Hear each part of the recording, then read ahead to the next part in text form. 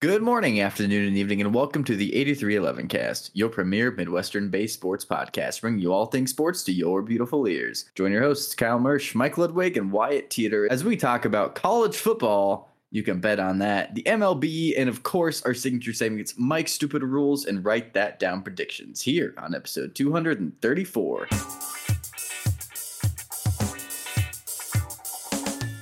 Courtesy of Kyle, the Mets are now paying former players over $150 million. That would rank 17th among all of the 2023 payrolls in the MLB.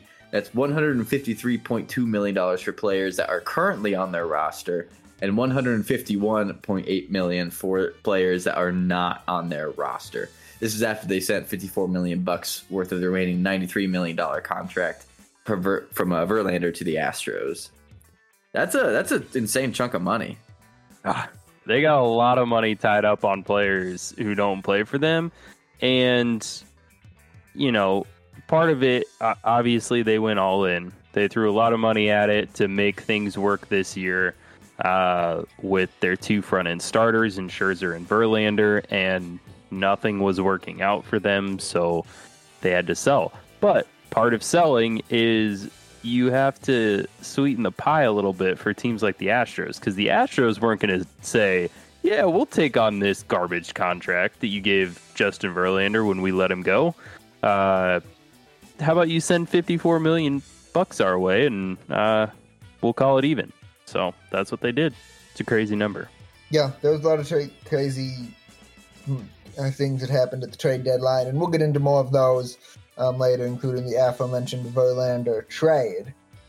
Personally, I thought the biggest thing we were going to have to talk about on this week's episode, if you would have asked me last week, the biggest thing we were going to talk about on this week's episode would certainly be the end of the MLB trade deadline. That turned out to absolutely not be the case. We have two other really, really huge stories that are coming before the trade deadline, where the Twins did nothing. Preview. And the first one of those is a sort of follow-on to something we probably mentioned. We definitely did mention a few months ago, and that was a gambling investigation inside the Iowa State football program. And that really took a turn this last week when it was discovered, or I guess unsealed, via the Story County's attorney's office, that Iowa State starting quarterback Hunter Dekkers was charged. He was charged, I think, officially with tampering with records, but as part because he was underage when he was placing these bets. But the biggest bombshell was he bet on games that he was active for, including the 2021 Iowa State-Oklahoma game? I think so, yeah. I mean, you have the numbers, Kyle, for how much the account associated with him was betting. This is not good. It is not a good look at all. So just real quick, reviewing the documents. So among the allegations that are alleged, obviously was the unfair wagering and conflict of interest, which Mike just touched on, i.e. betting on Iowa State sporting events, apparently 26 different times. There was a breach of university and NCAA policies using identity of another. Basically, he was betting under a false identity in order to do this, underage gambling, and then as well the tampering portion of that. So not a great look on that. Trying to find the numbers that I had. Here they are. It is reported that he placed 366 wagers with a totaling about $2,800 overall in those wagers. An unfortunate fun fact, as a part of that, he wagered more times than he completed passes in his collegiate career, which at this point we can probably assume is all but over.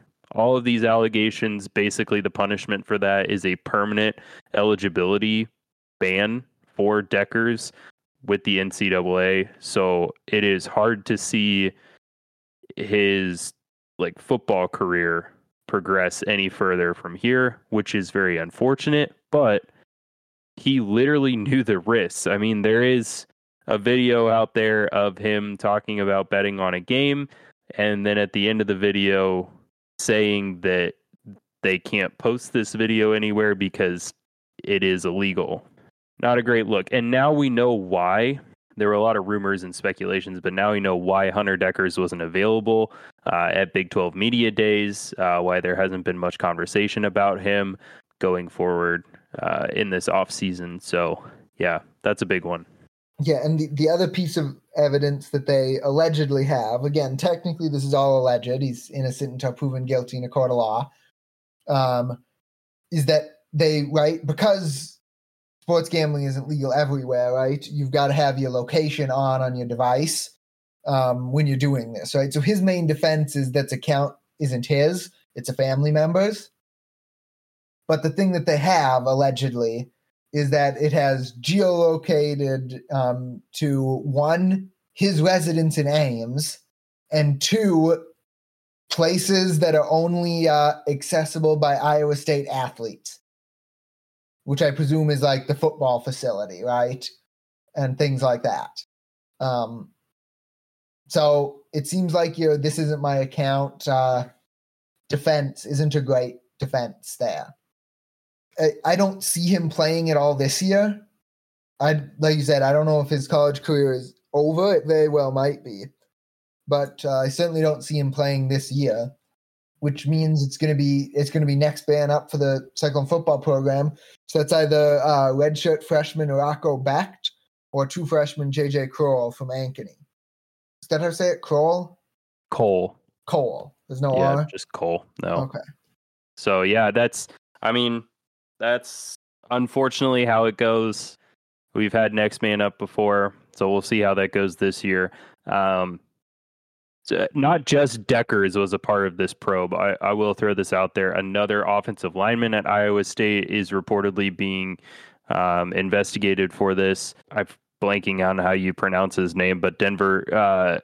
Uwazurike? Yeah, Uwazurike is also being investigated for some bets made during his career at Iowa State, but also more seriously, some bets that he made for all of his teammates, like bets for his teammates to do well while as a member of the Denver Broncos, and he is facing up to 2 years in prison for that. Which is a pretty big one as well. He's also been suspended by the NFL for violating their gambling rules too. Yeah. But it didn't just affect Iowa State. University of Iowa also had a probe into it. Their kicker at the time, who was competing in a game in which he bet the under on, reportedly a former Iowa basketball player who is now with University of Nebraska, who is being withheld from team activities as they are reportedly over in Europe playing a few games right now, and then a baseball player as well at the University of Iowa. So big gambling news that came out this past week. So we didn't touch on it, but the stupidest part to me is that Hunter Dekkers was underage for Iowa law to be placing these bets in the first place. Like, sure, it's dumb that he's betting on games that he's in and whatnot, but he's also underage. Like, come on, man. You have to be 21 in the state of Iowa to legally gamble. And he was not 21, among other people. Well, like you said, Dekkers was not the only individual there, but I just, what a turn of events, I guess. I don't know. It's just dumb. Just dumb.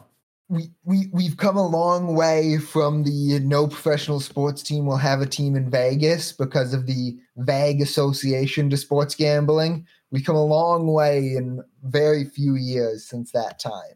Mm-hmm. We tore down the fence without putting up the proper guardrails before we tore it down. And now you're seeing what you get from it. Yep. So if Dekkers does completely lose eligibility to play in the NCAA, which personally I would expect, he still technically could play for a JUCO college or NAIA or any of the other non-NCAA affiliated programs. Whether or not they also revoke his eligibility is up for debate. But even if the NCAA does strip everything from him, he could technically still go play elsewhere. Sure, or he could go play in the NFL once he's old enough. Not that I As think if- he's good enough, but Yeah, as if he could make it onto a roster slot. right. Go play in the XFL, That the might be an US option. Or the USFL. USFL. Yeah. Canadian football, arena He football. might not take the cut for CFL. Arena football he probably could do, but who would want to do that?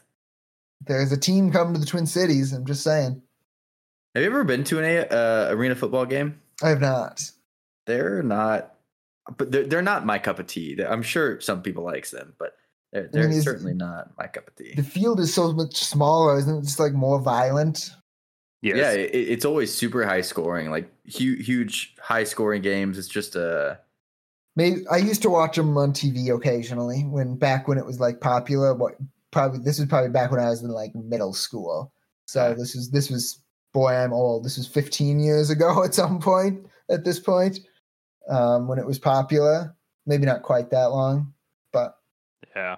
So there we have it. That's your news on the gambling saga that is plaguing Iowa State and Iowa.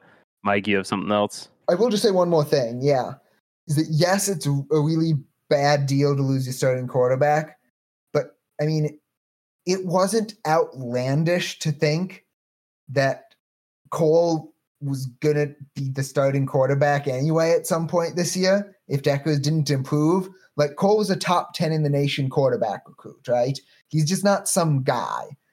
So is this bad for the team? Yes. Is it disastrous? I don't think so.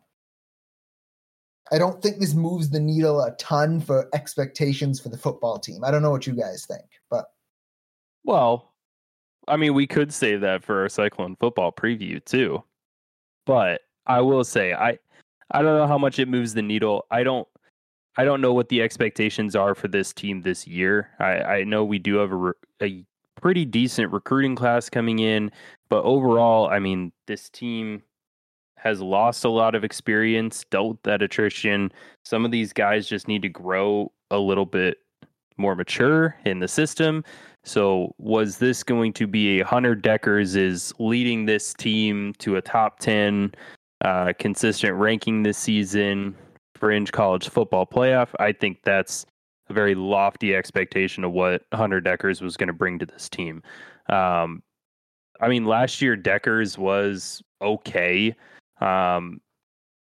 He completed 302 passes for 3,000 yards, 6.7 yard average, 19 touchdowns to 14 interceptions. So he did turn the ball over quite a bit. So we'll see what it is going forward. But as Mike pointed out, there wasn't an unrealistic expectation that Hunter Deckers could start the year, but definitely wouldn't finish the year as our quarterback.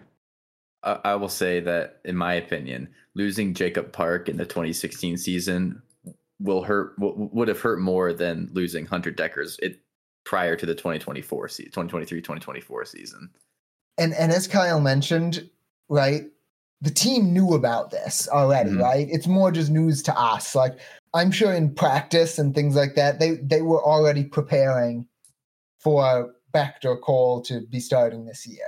I think they kind of knew that Deckers would at least not be starting this year. They may not have known the full breadth of this, but they were definitely, I'm sure, prior to this news, already preparing the other quarterbacks to be ready to start against UNI Labor Day weekend. So that was one of the two big news out of college football. The other was, again, another thing we touched on last week was conference realignment, but it blew up this week, which to me was somewhat unexpected. I didn't think it was going to come to a head this fast, but absolutely did. Kyle, can you fill us in on the details of what happened in conference realignment this last week? Yeah, I got you. So I was refreshing. I'm just going to call it Twitter because who cares about X? There were too many days this week where I was just refreshing Twitter constantly because it was on Tuesday with the trade deadline, and then on Thursday and Friday with this realignment stuff. Anyway, I digress. I didn't get enough. I was refreshing Twitter too much. Tuesday, some of this realignment stuff was blowing up at the same time as the MLB trade deadline. But we'll first start with this. So as we talked about last week, the Pac-12 was going to be hosting a meeting to present its media deal that it had worked out with Apple TV. So shout out to someone on Twitter who called it the Crapple TV deal, because I just thought that was hilarious. And that's ended up what it was. The Pac-12 would have needed 32.6 million subscribers to get up to the Big 12 media numbers in their deal.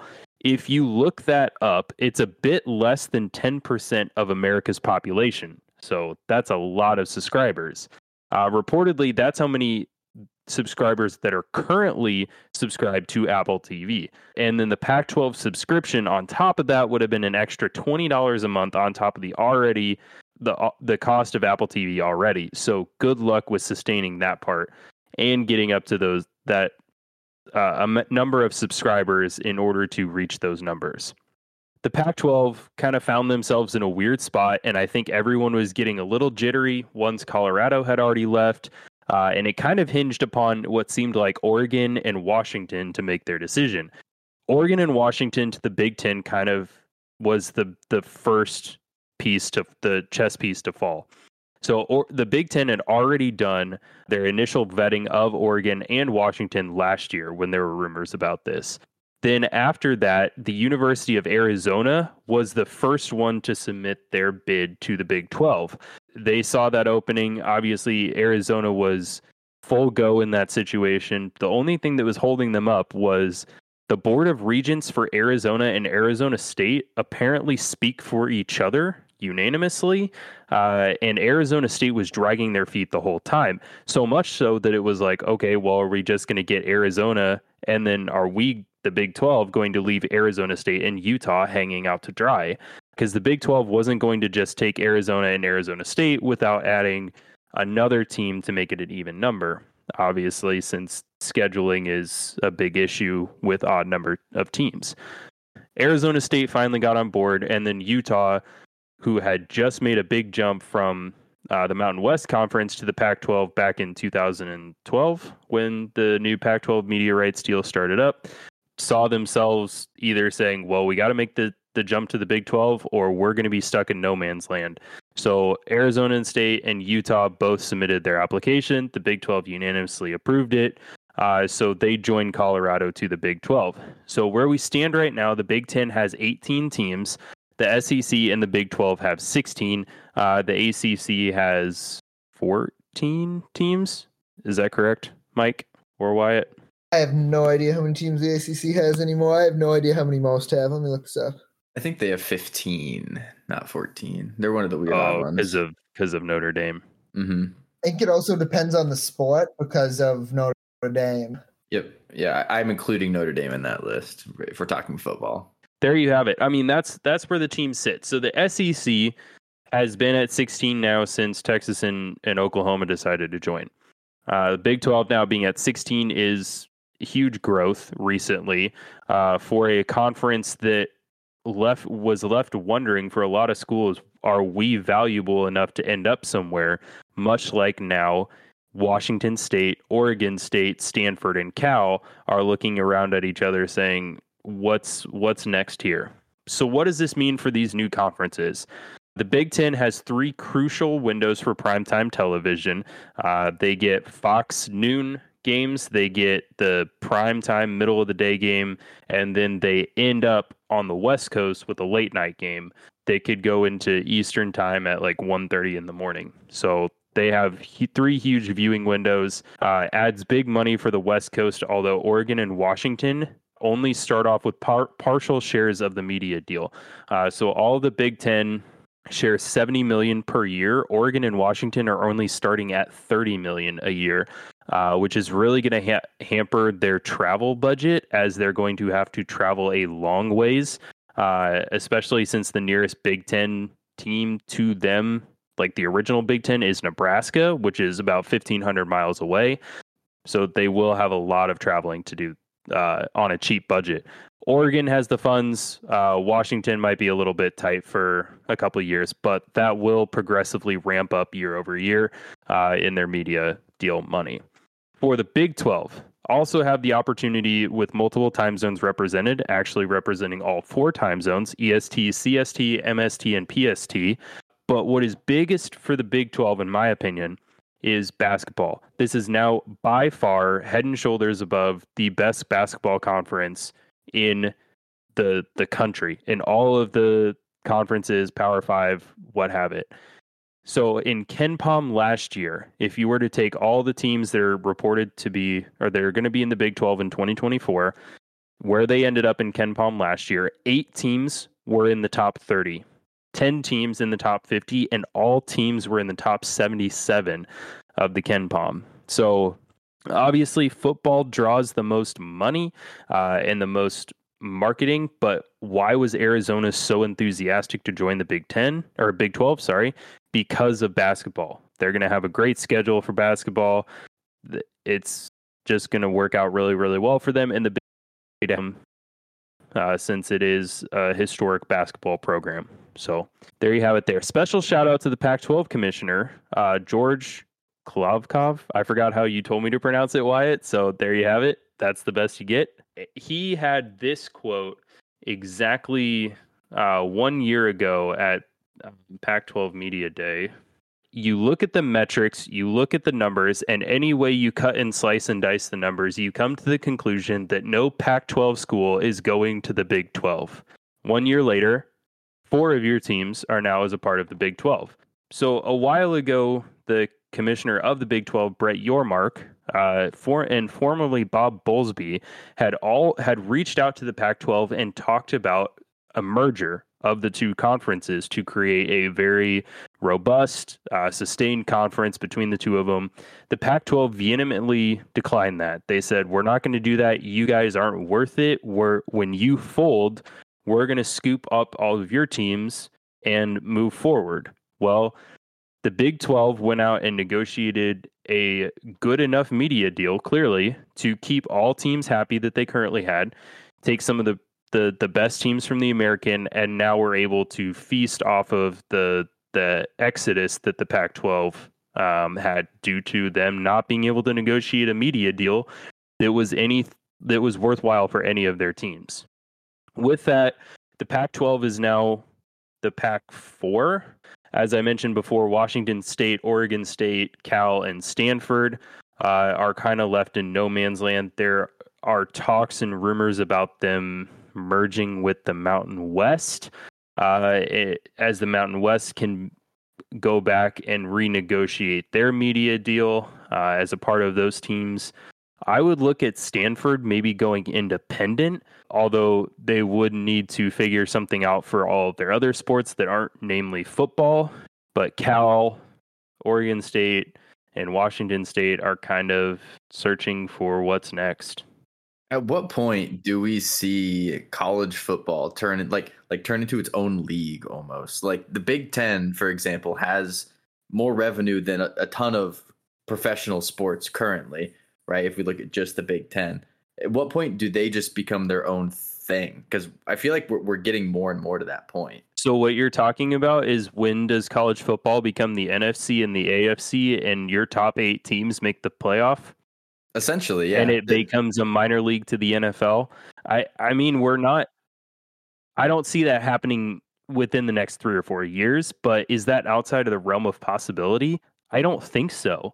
For all intents and purposes, it already is a semi-minor league at this point, right? With transfer portal, name, image, and likeness, and tradition and rivalries and geography not mattering anymore, right? Mm-hmm.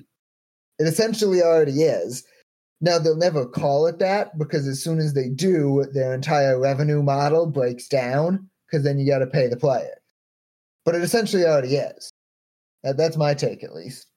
I mean, you're not wrong, but I don't know. So where does college sports go from here? I truly don't know. Well, college football, right? College football is what we're talking about here. Sure, this affects other sports as well, but to a much lesser extent. If you take football out of here, you would still have the Pac-12. You would still have a ton of other minor conferences out there. You wouldn't have these massive things that are happening. I totally agree that it's football and basketball driving this, but it's the other sports that I feel the worst for, right? I feel bad for the Rutger women's soccer player who now has to fly all the way to Seattle on a Wednesday night to play a conference soccer game is really playing soccer, but really actually cares about the education, and is now gone 4 days a week because they have to fly all over the country for conference games. Mm-hmm. Yeah. Or Right? I encourage people and all of our listeners to go hear an interview. Please disregard the Missouri football coach who's an absolute idiot that's my opinion and not the opinion of others. Sorry. Who came out with an argument similar to that, although this man has changed teams like 6 times over the past 7 years. So that's whatever. But the Washington State baseball coach came out with a great interview about all of this, where he was talking about what do his players do when we are playing multiple games in a weekend and we have to fly all the way out to, just say, Michigan to play a baseball game, or Iowa to play a baseball game if they were in the Big Ten, and now fly back. His kids are now missing their entire week of school, having to worry about that while traveling, all the accommodations for that. He said, and then he talks about the mental well-being of his players too. Like, that takes a toll on them. Sure, players in Major League Baseball have worked their way up to that. They have gone through the minor leagues. They know what the travel is like, but they are getting paid a lot more money to play baseball. Yeah, they're getting paid a minimum of like, what, $500,000 a year or something. So. Yep. So it's just completely different. So it is those small teams, or not small teams, smaller teams in smaller profile sports that are severely hampered by the ramifications of this. Especially the ones that play, really all sports that play games in the middle of the week, right? This will include basketball too, right? Yeah. Like it's not as huge of a deal for football because they only play Saturdays generally, right? So the extra travel isn't really all that much, but right now, if you've got road basketball games on Wednesday in Seattle and Saturday let's say you Rutgers again, and you got Wednesday game in Seattle and a Saturday game in East Lansing, right? Do you go home in between them even, right? It's a mess. So at this point, does it seem realistic that conferences could realign for sports not named basketball and football? They realign themselves within their own respective conferences and go off of that. Is basketball back included with that? And football just is off on its own? I feel like basketball could be included in that. Yeah, I think a better question is, when does college football break out of this whole veil of academics? Because right now, football is a part of a university, right? College football is part of a university, part of getting a degree, going towards higher education and whatnot. At what point do we pull that back and just say, okay, no, this is an NFL minor league. This is the next step to go pro. This is outside of the scope of a university. Because that, to me, is the direction that we've taken over the past couple of years. I mean, look at the sheer amount of revenue. I think college football has more annual revenue than the NFL does, or it's pretty close. We're talking tens of billions of dollars per year. I'd buy it just because they got more teams, right? Yeah, but I'm wondering at what point do we get to that kind of end state? I mean, that's where we're going towards. Are you asking when they break off from the NCAA or when they break off from college? It would have to be a break off from college, because right now, I mean, the SEC could go make their own athletics administration, right? There's nothing that's really stopping them. It wouldn't be a good idea. It would absolutely ruin the conference. But there's nothing that would, feasibly stop them from doing that. But I think this is a bigger question of when do they break away from college? Again, but as soon as you do, you have to pay your players, mm-hmm. and then your labor costs increase significantly. And then now you don't have as much, you don't have much profit, right? You still have the revenue to an extent, but not the profit. Is that a sustainable business model? I don't know. Probably. Can they keep going without paying the players then with these huge media deals? I don't know. I don't have an answer. That's for the lawmakers and the courts to decide. Right now, yes. Right? Is somebody eventually going to stop them? Probably. But for now, if they can keep doing it, why should you kill the fattened calf now when it's still making you money, right? Yeah, I don't disagree with you. I think I just mixed my metaphors there a little bit, but we'll go. I did. We know what you were trying to get at. It definitely is an interesting topic, and for someone who loves and appreciates college football and what it means to walk on campus in the fall with the leaves changing, to hear the band from miles away, to see the tailgating lots, to literally feeling that rivalry and that intensity that is so much different than an NFL environment, it just sucks to see that as a potential for the state of college football as we know it. But it's the harsh reality of media and media rights deals changing the landscape of everything. Yeah, I mean, but in the end, I guess I've got 2 points on that. On yours, Kyle, yes, the media is changing everything, but the media is also what grows the game and how we watch it, right? It wasn't that long ago where if you wanted to go watch a college football game, you had to go to the game, right? Whereas now I can watch pretty much any game I want any weekend sitting from my couch, right? So that's driven the popularity of the sport. So that the media aspect is important. Now, has it become outsized? Probably. But the media has been incredibly important for the popularity of the sport, the TV especially. And Wyatt, going back to what you said, and Kyle, you sort of mentioned this too, about breaking off from college, I think they'd lose a lot of their fan base if they did, right? Would I go root for a semi-professional football team from Ames, Iowa? No. Not Probably really, not. Yeah. right? Because they're from my alma mater? Heck yes. Go Cyclones, right? How long, if they did break off, how long would it be before they lost that identity with the school itself, right? Could you still maintain the popularity you have now if you weren't associated with the school? I don't know. Maybe you could. That just seems tough to me. Yeah, no, I'm not disagreeing with you. I think it would be an ultimately bad decision to do something like we were mentioning. But at the same point, how do you keep growing? How do you keep pulling in more money? To me, I think there's almost a state where if something does not block that path, that's where college football will go within the next decade or two. But that's so far out there. Who even knows? It's just wild right now. We have 3 super conferences, and that's pretty much it in college football, Division I college football specifically. Yeah.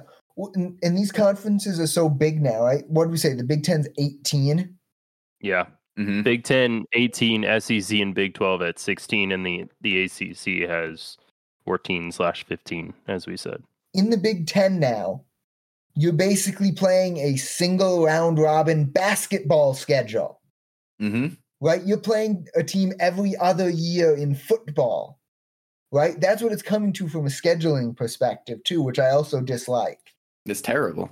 Right? Yeah, it is bad. And it's hard to form those rivalries too when you play a team every other season. Mm-hmm. Like, right, Kyle, we were lamenting when the basketball schedule got released that the Cyclones aren't playing Yes. Kansas this year. Yes. Right? That's going to be common starting in 2024, right? That's going to be common. We're only going to play, starting in 2024, we're only going to play 5 or 6 teams twice out of a 16-team conference. So only once every 3 years are we going to get home and homes with teams. This is going to be common, and it's unfortunate. Well, so someone did, I can mention this and then maybe we should move on, but I already came up with potential scheduling for the Big 12 in 2024, where they kind of break up the conference into quads. So you have the Pac-12-esque together. So Arizona State, Utah, BYU, keep the Holy War together. Then you have the North, where you have Iowa State, KU, K-State, and then Colorado. So you keep Colorado, K-State, Colorado, KU, Colorado, Iowa State together, which do have some older historic rivalries. You get the former Big 12 South, BYU or Baylor, TCU, Oklahoma State, and Texas Tech, and then the East being West Virginia, Cincinnati, Houston, and UCF. And then for football, you play everyone in your quad, and then you play one team from every other quad, right? I think that makes up your football schedule, or close to it. It's only 6. It's only 6. 2 teams from every other quad. Yeah. There's your 9. So one team you don't get every other year, basically. Then for basketball, you do a home and home with everyone in your quad, and then you get, I think, a home and away with literally every other team in the Big 12. So you don't get the home and home with your other quads. So like Iowa State and Oklahoma State wouldn't get a home and home, but Iowa State, KU, Iowa State, K-State, and then Iowa State and Colorado get your home and a home in basketball, which for our sake, we would love, because then we're playing KU a lot and K-State a lot. You keep Farmageddon together. So there are ways that the Big 12 could do the scheduling. Now, are they going to do it? Is it fair? Who knows? Like for basketball, is that strength of schedule fair? Iowa State, KU, and K-State, who are all right now really good. Is that fair? Give Arizona a really weak schedule so they could be really good that way. There are ways to work it out, but that one made the most sense rather than the BS that we're playing this year. I hate this schedule. Yeah, who knows? They'll figure. I don't want to speculate too much on the schedules besides the fact that, yeah, it's going to be not pretty. I'll just leave it at that. The Big Ten had figured out a decent way to do it at 16, and now they have to blow it all up now because they're at 18. So who knows? The Big 12 should sort of look at what the Big 10 did, where they protected certain rivalries every year. The Big 12 should look at what the Big 10 was going to do for football. That's all I'll say on it, and we can move on unless somebody's got anything else. I think we've talked more than we were supposed to about this already. But Wyatt, you have any other closing remarks? Outside of football is the biggest moneymaker, and this is where we're seeing all the problems stem from. No. Cool. Oh, one last little dig. Just because you join the conference doesn't mean you get Las Vegas as your basketball tournament host city. And we also have seen that Iowa State should not be allowed in Vegas. So basketball in Kansas City from here on out. Thank you. I mean, they've got a contract signed with Kansas City for the Big 12 tournament, I presume, right? I know, but Utah literally came in swinging, saying it's so much better to play basketball in Las Vegas for the tournament, and Las Vegas isn't even in Utah. I'm like, guys, in Utah. Iowa State can't go there. The team would get in trouble. There are no Big 12 fans in Utah either. That is true. Speaking of major shakeups, obviously the MLB trade deadline did wrap up. We talked about Houston getting Verlander back and the massive amount of money the Mets had to pay in order to do so. But Mike, I posed this question in the outline. I'm going to throw you under the bus and have you discuss it. Who are the winners and the losers of the trade deadline so far that we've seen? There were a lot of trades that happened the day of the deadline. I'm not going to go through most of them because there are a lot of them, but none of them were really major trades besides the aforementioned Verlander trades. There were a lot of minor stuff, and really the big deals didn't really happen this year. There were a lot more buyers and less sellers, so the big deals didn't really happen this year like you sometimes would see, or at least if they did, they happened earlier, and we would have talked about them at last week's episode. So if you're interested in all the deals, go check them out. But really, for the overall winners and losers, the big winner to me was the state of Texas. Both the Texas Rangers and the Houston Astros, to me, are the big winners. The Astros getting Verlander, and Texas, we all knew they had the offense to go on a run, and they added a ton of starting pitching, which is exactly what they needed. They picked up Jordan Montgomery and Max Scherzer there for Texas. They definitely got what they needed there with the pitching help. And yeah, Houston, same thing. Reunion with Verlander. That's going to be a fun race down the stretch in the AL West between Houston and Texas as they've distanced themselves from everybody else in that division at this point, including the Angels, who decided to buy, and so far that hasn't worked out. as they're now sitting in fourth place in their division, 10.5 out in the division and 7 out in the wild card. 7 in the wild card. You haven't gotten to the losers there and talked about them, but I was going to throw them in as a kind of adjacent loser to the trade deadline because they bought and they have since lost either 5 straight or 6 in a row. They've now lost 6 in a row. They're 2-8 in the last 10 and have lost 6 in a row. And things have not been going well for them. And it's looking like being buyers didn't help. And they gave up a lot in some of those trades that they made where there were people actually going in and putting in the players and like the deals into MLB The Show. And they were getting rejected because of how outlandish of an overpay it was. So with their prospects. Yeah, and as I mentioned last week, they had a weak farm system to begin with. So they're just in a weird spot right now. Like I feel like you have to pay Shohei Ohtani. Or I don't know. They're a mess. That whole franchise is a mess. There are bigger messes. Oakland, Cleveland, Tampa, but that franchise is a mess. Other than that, the teams that were the biggest losers, at least for me, are the teams that did nothing. The teams that were that are in contention, that are sort of in those fringes, that didn't buy and didn't sell. To me, you've sort of got to do one or the other in the playoffs. And Baltimore, Minnesota, New York, and Boston, to me, just did nothing. And I think fell behind the teams that made moves. All of these teams maybe improved a little bit around the fringes, but didn't make a big move. The Orioles with the best effort in the American League really did nothing. Their starting rotation leaves something to be desired, and they didn't improve it. If they would have done what Texas did, they would be the World Series favorite in the American League. And I don't think they are because their starting rotation just isn't there.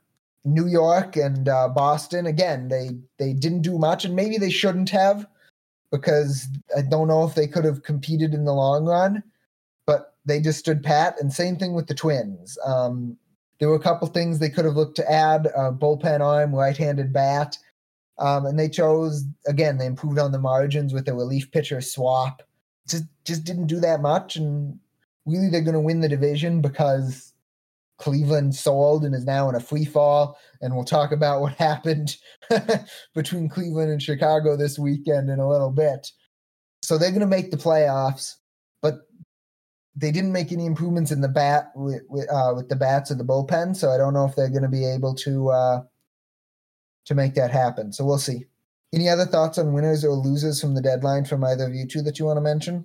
None from me, really. I think that some of the teams that went out and bought, you can tell they're a little bit better off now than they were, or a lot better off in some scenarios. I liked what Tampa Bay was able to do. Getting Savale unspeakably from the Guardians.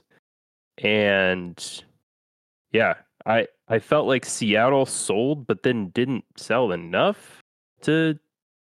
So there was a lot of confusion around it, the trade deadline this year for a lot of teams. But yeah, that Angels one was still a head scratcher. Yeah, that might hurt their decision to go for it this year and not sell might cost them for a few years here. And it might cost the GM his job if he can't re-sign Ohtani in the offseason. So, and the owner's already trying to sell the team. Like I said, it's a mess. Speaking of messes, the Cleveland Police Department was reportedly on the investigation for a brutal beating that happened at the field last night between the Guardians and the White Sox. Mike, you alluded to this, and obviously this is headlining your edition of Mike's Stupid Rules this week. What do you got for us? Yeah, so obviously that's somewhat of an exaggeration. I don't think there's any actual police investigation involved. There is it, but okay. It was funny. Yeah, it was a pretty good transition. So we had a real bench clearing brawl in, I believe it was in Cleveland, started between Cleveland and Chicago. I'm not exactly sure like what instigated it, but Jose Ramirez and Tim Anderson were upset at each other, and literally they squared up and they started throwing punches, and this led to a bench clearing brawl. The MLB doesn't like brawling. I'm not going to talk about the rules about that. We all know you're going to get tossed. But what I do want to talk about is what is an umpire or the umpiring crew supposed to do during a bench clearing situation. The first thing you want to do is, first of all, you want to try to prevent it. So you see that, right, when there's only two players, a small number of players involved, if you can try to get between them to stop this from escalating, you should. And you saw the umpire do that, right? He tried, as soon as he saw them jawing at each other, he tried to push both of them away. Right. And oftentimes for other viewers, like, typically a lot of brawls happen when pitches are thrown at a player. So the batter going after the pitcher, the home plate umpire gets right in front of the batter and tries to prevent that. Walk the batter to first base, something like that, right? Yeah. So yes, first step is to try to prevent it by getting in between the potential combatants. Once you failed that, this is what the umpire's manual instructs. I'm not just saying what I think they should do. This is how the umpire manual instructs them. You get out of the way and you observe and you take notes, see who the main combatants are, etc., so you can prepare to hand out the discipline, right? The manual says don't get in the middle of it when it's going. Sit back, watch, take notes, and prepare for the discipline. Once it starts to settle down, now we do what you call the rule of halves. You want to try to separate their teams onto their halves of the field to start settling this thing down. Put team A down the third baseline, team B down the first baseline, separate them out, start to shepherd them back to the dugouts to end this. Now, once you've done that, and what happened in this one is it can re-flare up again still. And then again, if it does, again, step back, go back to observing, and then try to separate them out again, including the bullpens, which can get interesting in the places where both teams' bullpens enter the fields from the same spot. It can get interesting to try to separate the bullpens into halves when they have to go back with each other. But still, you want to do your best you can to separate them out, let them calm down, get them back into their dugouts. And then once you do that, meet together as a crew. Don't make any immediate judgments. Meet together as a crew. Talk about it. Talk about who you're going to throw out, who you're going to warn, etc., etc. Get both managers separately. Send one umpire to one manager, one umpire to the other. Tell them who's tossed, explain why, and then get back to the game. Right? The players you're looking for to toss, the instigators, so in this case it was Anderson and Ramirez, and then the two managers re-instigated it. So all four of them are gone. And then you're looking for anybody who was an aggressor or who was overly aggressive or overly combative during the fight. In this case, it was Clase, the Cleveland closer, and the Cleveland third base coach, who was ruled the aggressors or the aggressors in this fight and were also thrown out. So that's really what you're looking for. And then you're also taking notes because the umpires will have to write a report about this, and that'll be used as part of Major League Baseball deciding discipline for all of those people. Ramirez and Anderson are for sure getting suspended. I'm not sure about anybody else, but those two for sure will get suspended for at least 3, probably more than 5 games for both of them. Managers will probably just be fined. Anybody who gets ejected is fined. Getting ejected is an automatic fine. Whether they get more than the normal amount, I don't know. But that was his third ejection in the last week, too. So, dang. I mean, I would assume that the managers might get a little bit more of a fine than normal just because they've re-instigated things. Maybe they get suspension for that. It was a wild situation. I know you sent us a message saying go watch the video from it. I expected, some pushing and shoving. I didn't expect something to replace the Rougned Odor Jose Bautista fight. And that's what we got basically here. The Bautista fight, they actually made contact though. Well, Ramirez definitely made Ramirez contact got to Anderson. He went down.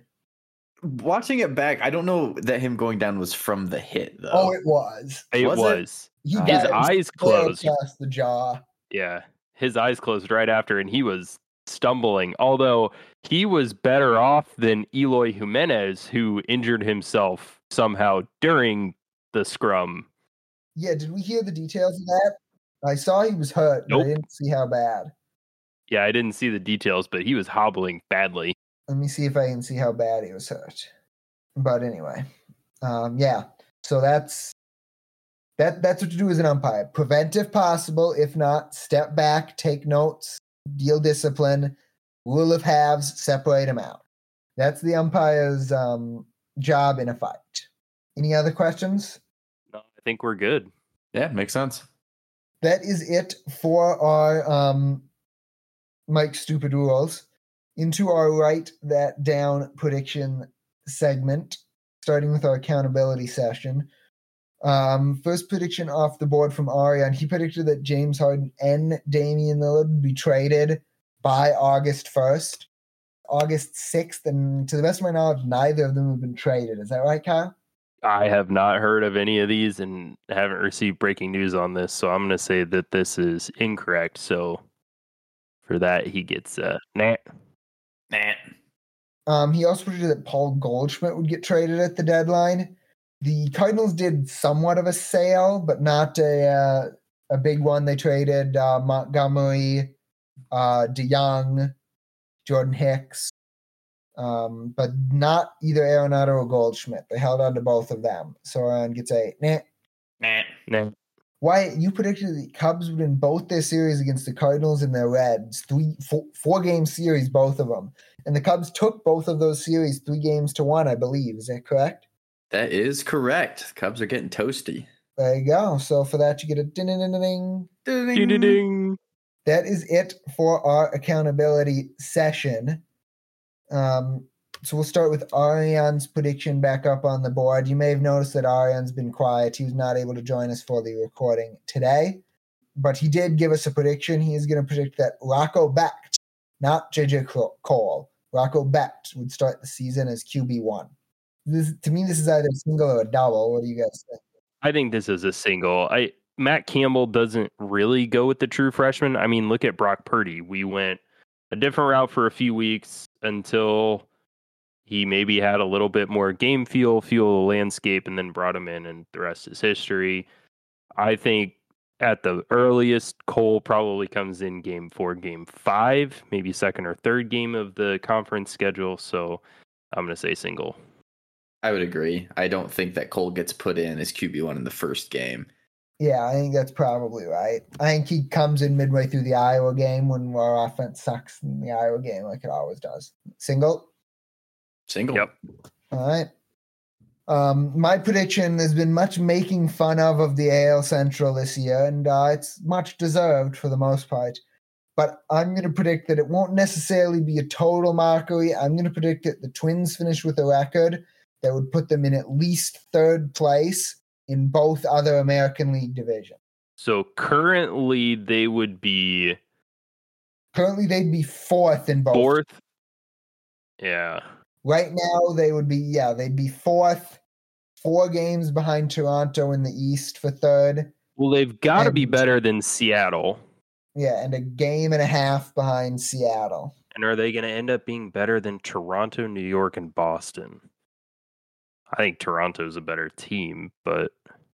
I mean, if you want to look at the projections here from Fangraphs, they project the Twins to... finish with 84 wins, the Blue Jays to finish with 89, and the Mariners to finish with 85. They actually also predict the Yankees to finish with 85 ahead of the Twins. So is this a triple? What do you want for it? I was hoping for a double or a triple. I'm going to say triple. The Twins didn't buy. Since they didn't buy and really get better, unless the return of Dallas Keuchel is noteworthy. Pitched 5 scoreless innings today. 5 one-run innings today. Let me double check on that. What'd you say, Wyatt? I mean, I felt like a triple was a little generous, but I mean, I don't have much to say otherwise. I would be okay with that. So are you going to say double and then we go with the coin? I will not. Mostly because I'm not quite sure what I did with the John Adams coin last time I grabbed it for last episode. Oh, wait, no, here it is. I found it. But no, triple's fine. Okay, we might have been a little generous for Mike tonight, but there we have it. That's all right. Do anything from Josh this week? Is he still alive? He is still alive, and he's watching his Brewers battle the Reds, surprisingly, for the NL Central race. And he's predicting that the Brewers are going to sweep the Rockies in their upcoming series. This is a series in Milwaukee. Let me look to see how many games it is here. Give me a second. Hold on. This is going to be a 3-game series in Milwaukee.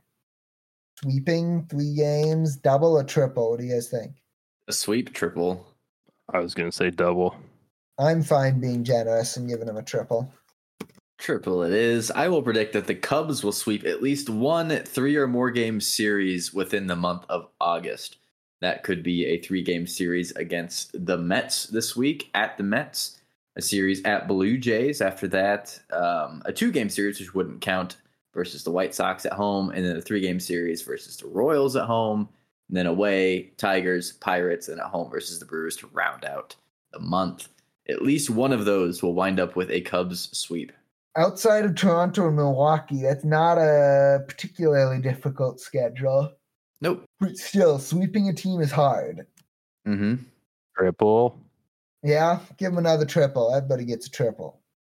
Getting the triples in here for the day. What do you got, Kyle?